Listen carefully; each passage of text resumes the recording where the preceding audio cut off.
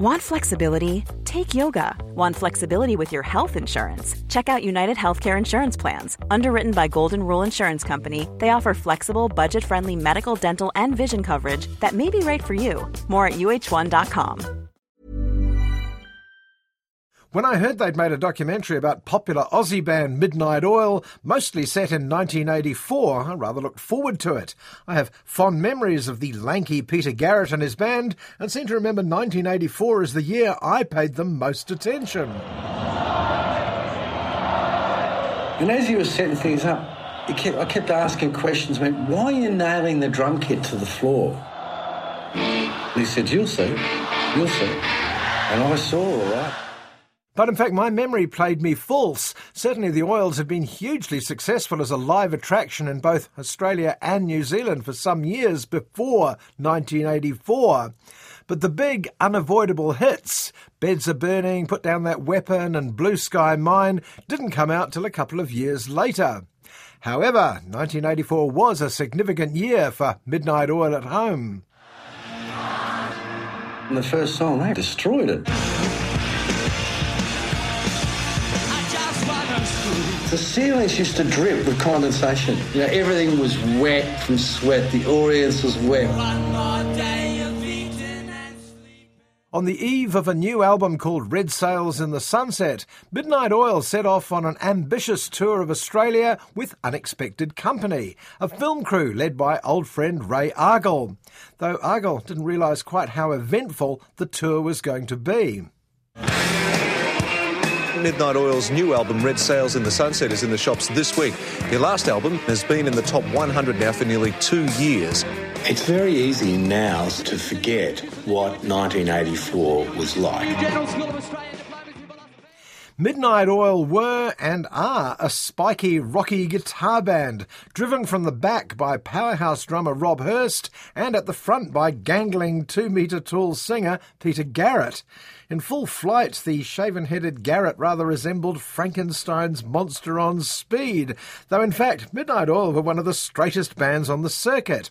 Their tipple of choice was usually a nice cup of tea. That fear that we were about to be plunged into a nuclear winter.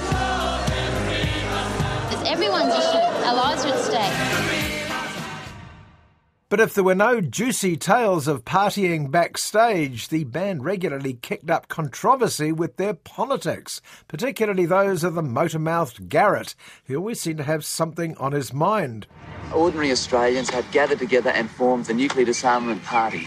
They approached me to stand as a Senate candidate, and I decided that I would accept their offer. We can really hurt them in the only area they care about, their power. Garrett's lyrics tended towards the political finger-wagging anyway, and it came to a head in 1984 when he was asked, and agreed, to be one of the founding members of a new political grouping called the Nuclear Disarmament Party.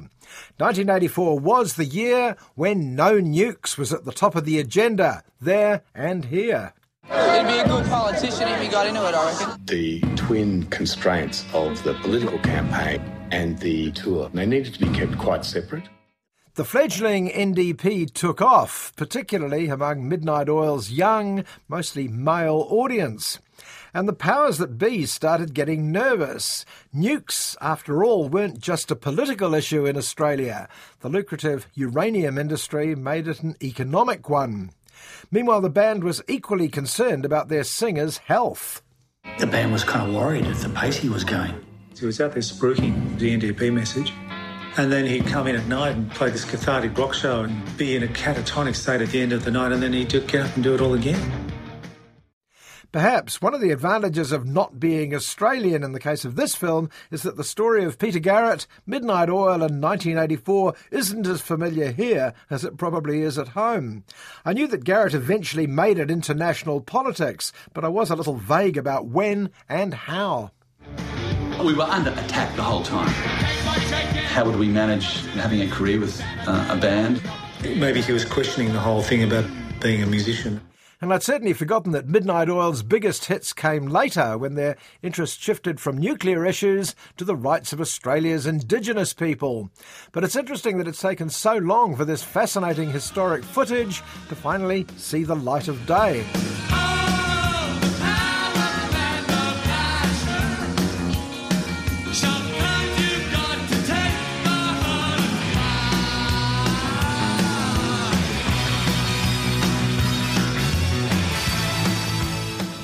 So, while the political issues of Australia in 1984 are less gripping to me 30-odd years later, the sight of one of the great Aussie bands on the rise is thoroughly entertaining.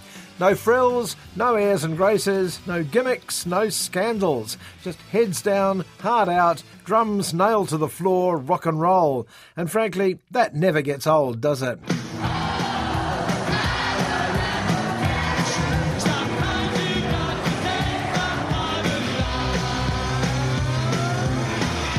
Everything in the world could be going wrong, but you'd have this thing, and you really loved it.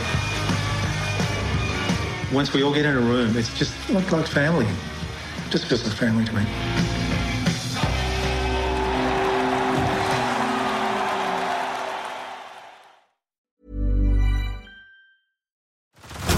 Head over to Hulu this March, where our new shows and movies will keep you streaming all month long.